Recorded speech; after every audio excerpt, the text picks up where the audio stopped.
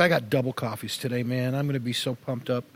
It's good. So, hey, we are in a extended study in the Gospel of Luke. I think we've been in Luke now for 3 months or 3.5 months, and we're all the way into chapter 4. So we could be here until 2025 or so. That's okay. It's a good book. Last week we talked about the outside-in nature of the kingdom of God. And when Jesus showed up, he announced that the coming kingdom had in fact arrived and that it was resident in him. That he was the fulfillment of Isaiah's prophecy. And that was really well received. People were happy to hear about that until he began to define the kingdom.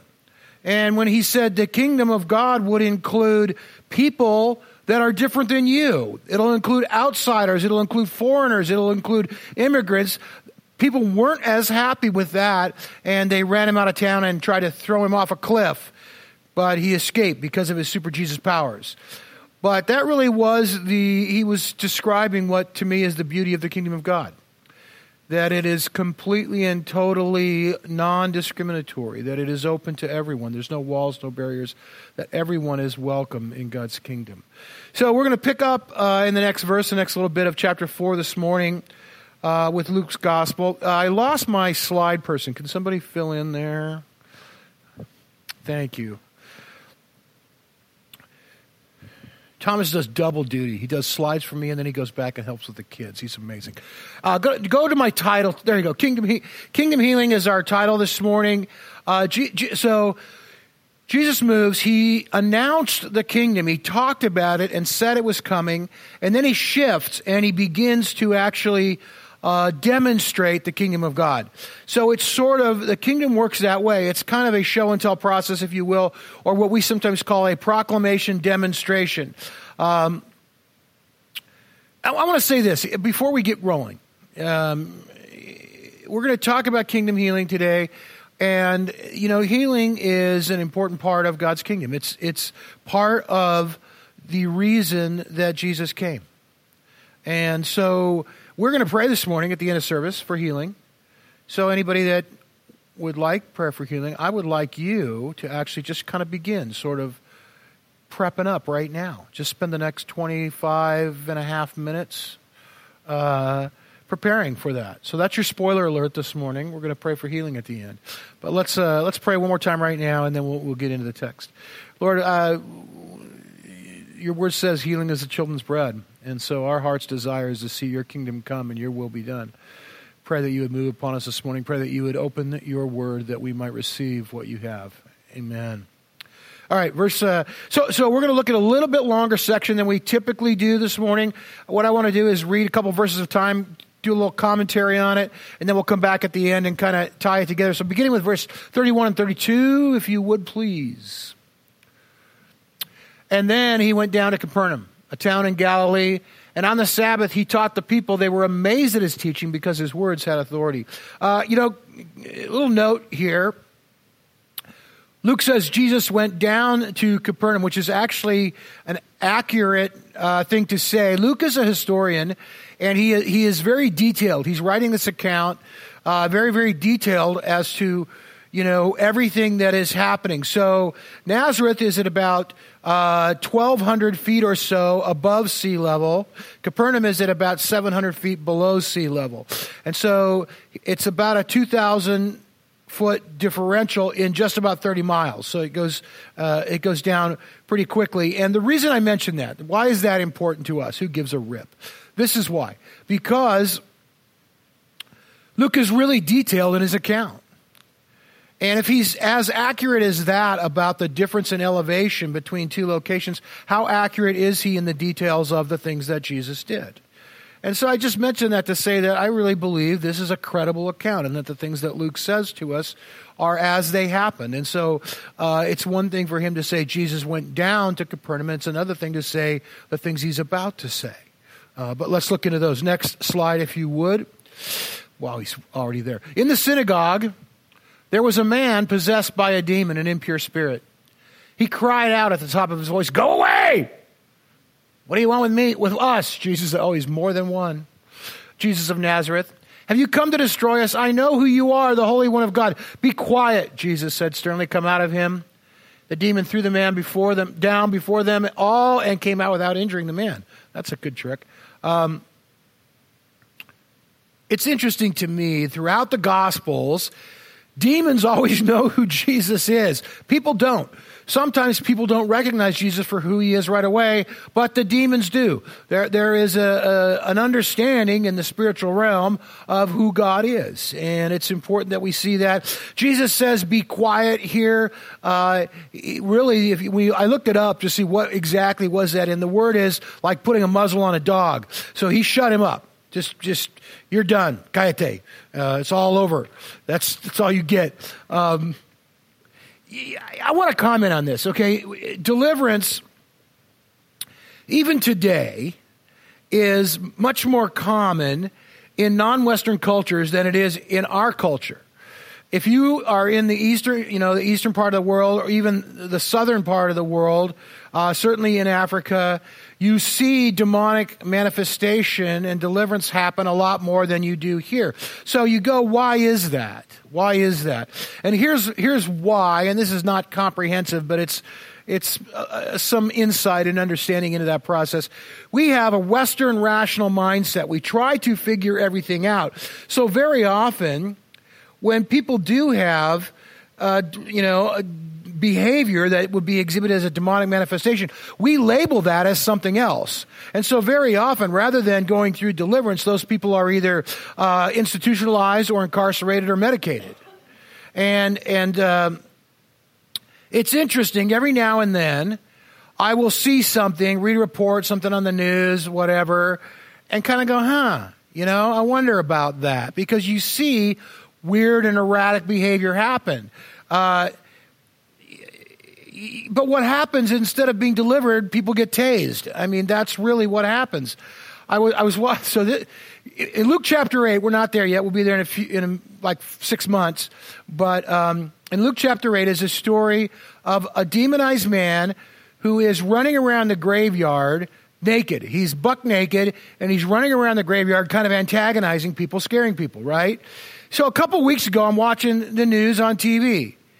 And there's a story about a guy, he's not in the graveyard, but he's in the park, running around naked, antagonizing people, kind of jumping out and scaring them and stuff. And I'm looking at him going, it's interesting. So somebody, first of all, you do what you always do when you see crazy stuff. You get your cell phone out and record it. So somebody's recording it on cell phone while somebody else is calling the police. So the police come and they're trying to stop this guy, and he won't talk to them. He's just jumping around and kind of trying to scare him and stuff. So what happens? They tase him. And I thought, well, I've seen that before. You know what I mean? It sounds like that. Kind of a similar thing. It was a sad thing to see, but it was also kind of a funny thing because so the cell phone video, it's a naked guy, right?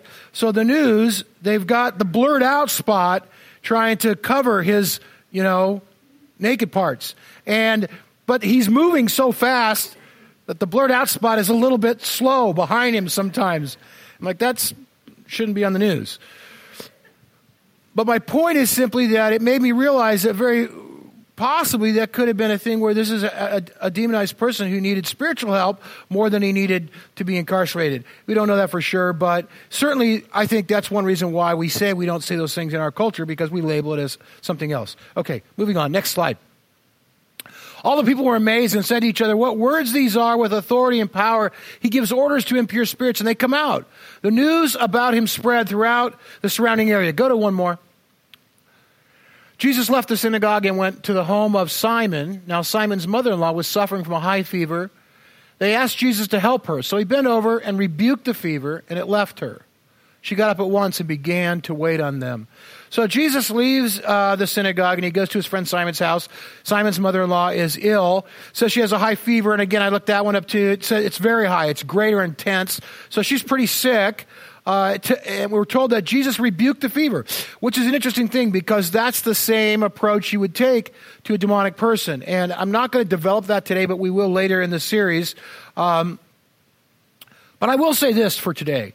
In the Gospels, there's a difference between illness and demonic activity, although sometimes they overlap.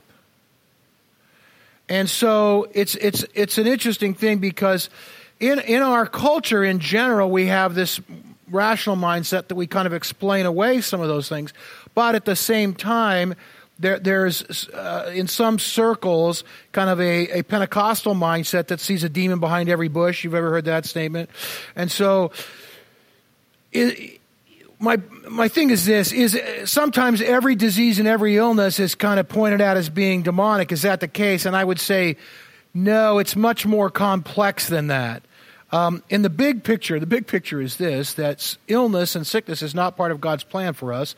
And in the new heaven and the new earth, when all things are created new, we won't be sick anymore. Amen? Praise God. That's good news. But it is part of what's happening in the world today. People get sick. That happens. So does that mean that every sickness, every illness is the work of a demon? And I would say no, not necessarily, not specifically. We live in a fallen world. There's a lot of stuff happening. It could be that there's a lot of germs in the air. You know what I'm saying? Could be that we eat a really bad diet. There's a lot of things that can make you sick. So I don't think we can necessarily label every illness as being demonic. I think it requires us to pursue God a little bit, have some discernment and some prayer about that. The good news is this. Here's the good news, is that Jesus and his kingdom rule and reign over all sickness regardless of the cause. So it doesn't matter on one level if it is or not. God has control and power over those things. So Jesus rebukes this fever in Simon's mother-in-law. She goes from, a high fever, she's got a 104, 105 fever, whatever, to getting up and serving them coffee in a matter of minutes. So that's a fairly radical turnaround. You know what I mean? That's a pretty quick recovery. Let's go on to the next slide and talk about it a little bit. At sunset, the people brought to Jesus all who had various kinds of sickness, and laying his hands on each one, he healed them. Moreover, demons came out of many people shouting, "You're the Son of God." Again, they knew who he was, but he rebuked them and would not allow them to speak because they knew he was the Messiah. So what we see, again, in the ministry of Jesus is proclamation and demonstration. Jesus shares the gospel in the beginning of Luke 4, and then he moves into demonstrating the gospel in the rest of the chapter. This is what John Wimber, who was my pastor growing up, used to call being a word worker. He said, we're word workers. That's who we are. We read and study the Word of God, and then we do it. We don't just read it to read it. We don't read it for information. We read it for action. We read it so that it can be active and real in our lives. We're word workers. We work the Word out. We don't just study the Word. And that's really what we're called to be about. That's who we are.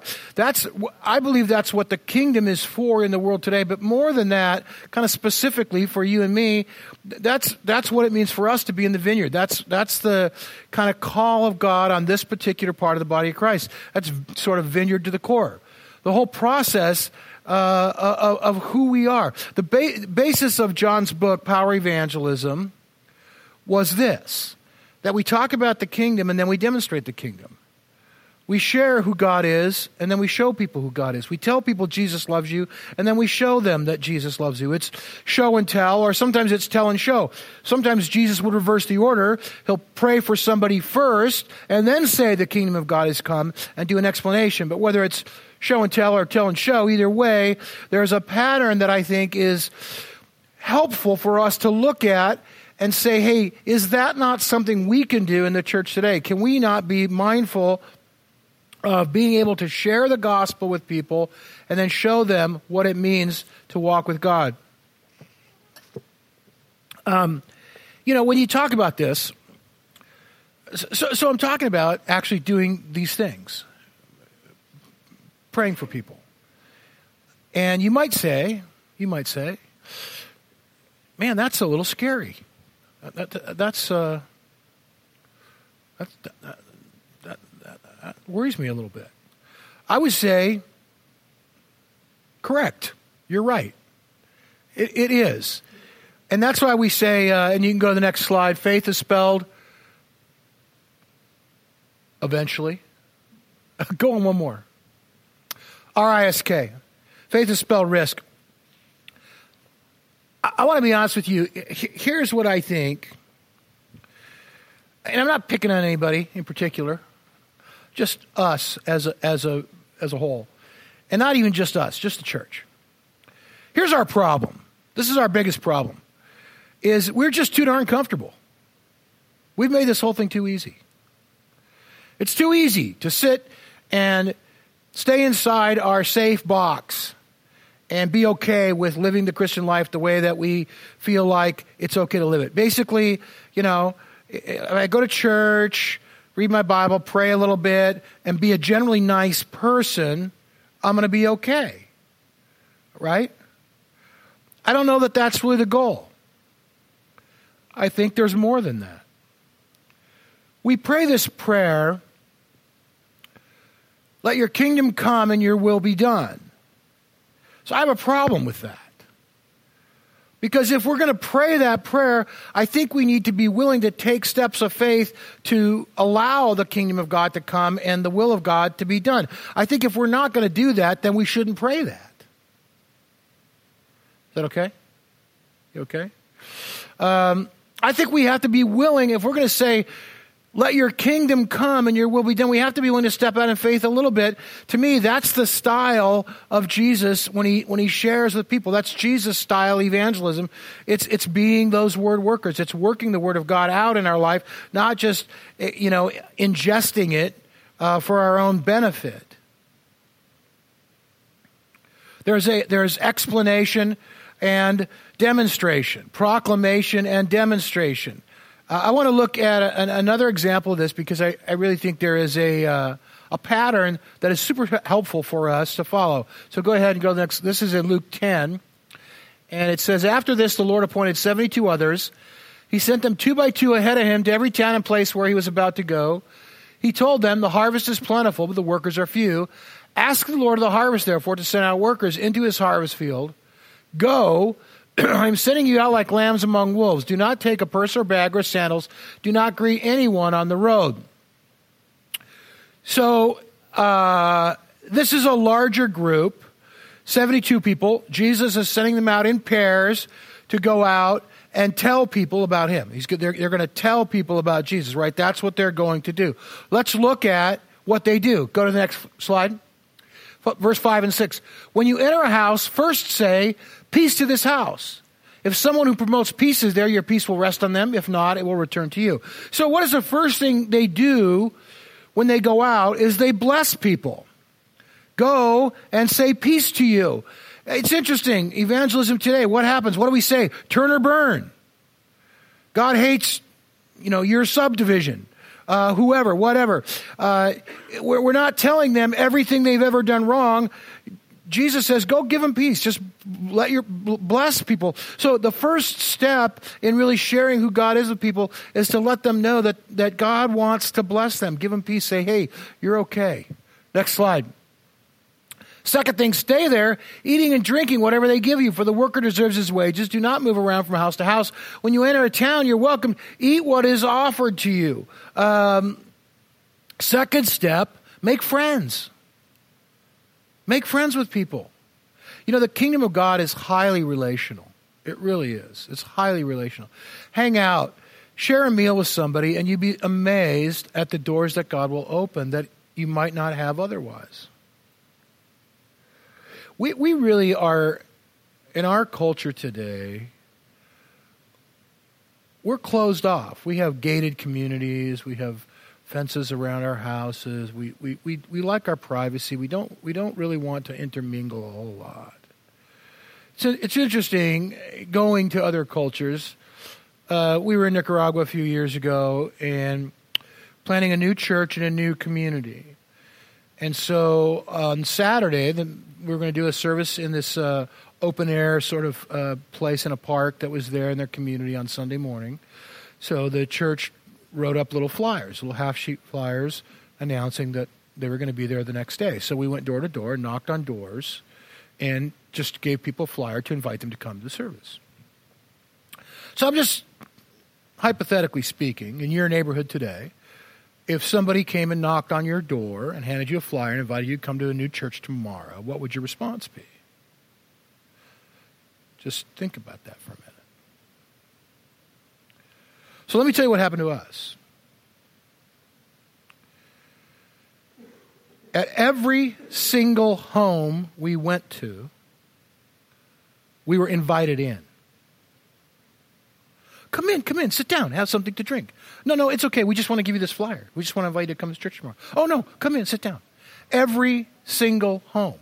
It took us hours and hours to hand out 100 flyers. We were in teams of 2 and 3 because everybody invited us in. It was a radically different mindset than we have. If we are willing to take the time out of our day to bless people and to make friends with people, to get to know our neighbors and get to know people around us and befriend them and sit down and have a cup of coffee with them, I think God will give us opportunities. He'll open doors for us that we would never, ever have otherwise. So go to the next slide. Here's how I would contextualize that. Healing happens in the context of relationship. Look, if we're willing to take time out of our busy schedules and get to know people, we'll find out things about their lives that we might not otherwise ever know. And I tell you right now, there are people that you know, that you go to school with, that you work with, that you live next door to, that are in pain. And they need a touch of God. And if we will take the time to get to know them and find out a little bit about their lives, they'll open up and they'll share that a little bit with you and give you the opportunity to say, hey, let me pray for you. There's a process that is outlined here that I think is tremendous. Go to the next slide. The next verse says, heal the sick who are there and tell them the kingdom of God has come near to you. You notice that that's not first. You notice that they blessed people first. And then they got to know them and made friends with them. And then they prayed for them. I just feel as though we need to be willing to take the time out of our day if we really want to see God move. And even just thinking about it, you know, thinking about our reboot in Easter, and I encouraged you last week, and I'll encourage you again, to think about now, even on Easter Sunday, who you might invite to come. It's so interesting. My neighbor, I've been thinking about inviting my neighbor to church for a long time. And he's been gone. He travels a lot. He's an engineer, and he travels out of the country a lot. And so I saw him yesterday, and I pulled over and go, hey, man, where you been? I thought you died or something. And he goes, no, I was in China, and I was in Turkey, and these different places. And he goes, hey, I've been thinking about it. I really want to come to your church because he goes, our church, something, I don't know, they had something happen. He goes, I want to come visit. And I go, hey, that's awesome. I've been thinking about inviting you. So he's not here today, but maybe he will be in the next week or two, or maybe he'll be on Easter. So just taking time to get to know people. I just think that's the way that Jesus laid out for us that is so much more effective. I know it doesn't always happen that way. Sometimes you meet somebody, it's a random encounter, the Holy Spirit's there, you just do it. But I just think the effectiveness goes up about 1,000,000% when you take the time to really get to know people. That really is the pattern of the process. Going back to healing, and I'm going to wrap up here pretty quick, but there's a couple of things that in regard to healing, I want to say today, there's some, what I would call, harsh but true theological reality connected to this. The first thing is this, that God will use sickness in the lives of people to bring glory to himself. When the church is the church, and when we do what we're supposed to do, God will be glorified in the process. And when we do that, we will see God's kingdom come and his will be done. And there's people here today who we've seen God move and healing happen in their lives over the last year, 2 years, 3 years, few years. And it's powerful. It's powerful when that happens. Now, when I say that, God will bless people even in the midst of sickness and bring glory to himself, but he doesn't cause the sickness. He doesn't bring sickness upon us ever, but when it does happen, God will take that situation and use it to bring glory to himself. There's a difference between those two things, and I think that's, sometimes we get those things confused, but I want to point that out. So God can be glorified in healing. God can be glorified when someone's not healed. And that brings up the next issue, which that, I'll be honest, this is a tough business to be in. It's a tough business to be in. You may ask a question from time to time. You may say, why does one person get healed and another person doesn't? Or why is it that one time somebody prayed for me and I got healed and another time I didn't? And I want to say to you today, those are valid questions and it's okay to ask. There are certain circles, certain religious environments where it's not okay to ask those questions, because if you ask those questions, that's equated with a lack of faith. And I want to tell you that's not necessarily the case. That's called being a person, being human, and wondering. And it's okay to ask those questions. And so around here, those are valid questions to ask. And when you say, why does one person get healed and another person doesn't? Here's the answer. I'll tell you why. I don't know. That's why. I don't know. I don't know. I don't get it. I don't understand it. I don't understand it. I've seen, and this is not how God works. This is how I work. I've seen people that are really, really good, nice, sweet people, so helpful and beautiful and wonderful, not get healed. I've seen some people that are kind of, jerks, and they get healed. I go, that doesn't seem right. God, what's up with that? But that's me. That's not God. God doesn't work that way. And I don't understand it, and sometimes it's frustrating. And I'm going to be honest with you, sometimes it's downright heartbreaking. It can be. It can be heartbreaking. There's been times when someone wasn't healed that we prayed for. And at the end of the time, and I've said this to myself, I want you to know I've committed to stop praying for people about 300 times. And I'll say, I'm just not going to do this anymore. It's too hard. It's just too hard. But here's the thing, and this is what I always come back around to, because I've started praying again about 301 times. If you don't pray for anybody ever, how many people will get healed? The answer is clear. You don't have to have an advanced degree in mathematics. 0. 0 plus 0 is 0. If you do pray for people, say you pray for 10 people and 1 gets healed, let me ask you this question: was it worth it? And my answer is, it was for that one. And I think it makes it worthwhile. And that's why we commit to pressing in and pressing on in the midst of it all. It's hard. It's a hard business to be in. But I really believe it's God's heart. And I believe as we press into Him that He'll honor that. It's also, I said it's okay to ask those questions. The flip side, the other side of that is, it's also okay to be honest if you're not healed. I don't ever want us to be in one of those environments where people are claiming to be healed when they're not healed. I've seen that happen. It's because I'm healed, and they're not healed, and you go, let's not do that. Let's not do that. Let's commit to just being honest with one another and loving one another through whatever situation arises. Scripture teaches that it's God's will to heal. That we know. And you can ask that question, and that's the question that comes up, and that one I am definitive on. Is it God's will to heal? Look at the last slide there, Elliot. Luke 5. Man with leprosy comes to Jesus. If you're willing, you can make me clean. Jesus reached out his hand, he touched the man. I am willing, he said, be clean. And immediately the leprosy left him. Jesus is always willing. God is willing to heal. Again, it's a complex situation. There's a lot involved, and sometimes it doesn't happen the way that we hope. But the reality is that that's not because it's not God's will. It is God's will. God's will, it's a complex spiritual world that we live in, and God's will isn't always done. Amen? in a lot of situations, and that's one of those situations that God's will isn't done. It requires faith for healing to happen. And just really quickly, whose faith is required? And we'll look at this as we go through the Gospel of Luke as well.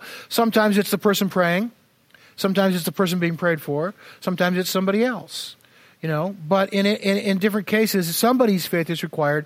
The harder question, though, is how much faith is required. That's the tough one.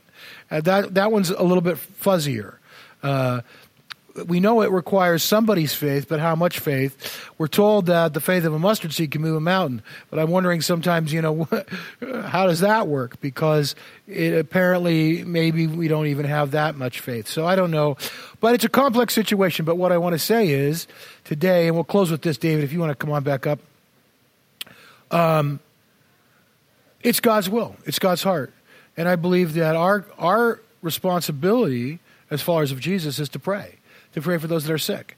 And my hope is this, that we pray for as many people as we can. I think and I have a friend who prays for a lot of people and teaches on healing a lot, and people get healed, and he'll tell you, he goes, my percentage is no better than yours. It's not better than anybody else's. The truth is I pray for more people, so I see more healing. And the more people we pray for, the more people are going to get better. So why don't we stand, and this is what I'd like to do this morning, is just close. Oh, this is wonderful. We have 10 minutes left. I'm going to ask our ministry team to go to both sides of the room. And if you're here this morning and you would like somebody to pray with you, we would like to do that. I want you to give us the opportunity to see God move. So if you have something, whether it's a chronic condition, or whether you have, a cold, whether you have an injury, whatever, you have pain, I want you to let us pray for you today. Just ask God to come and bring healing to you.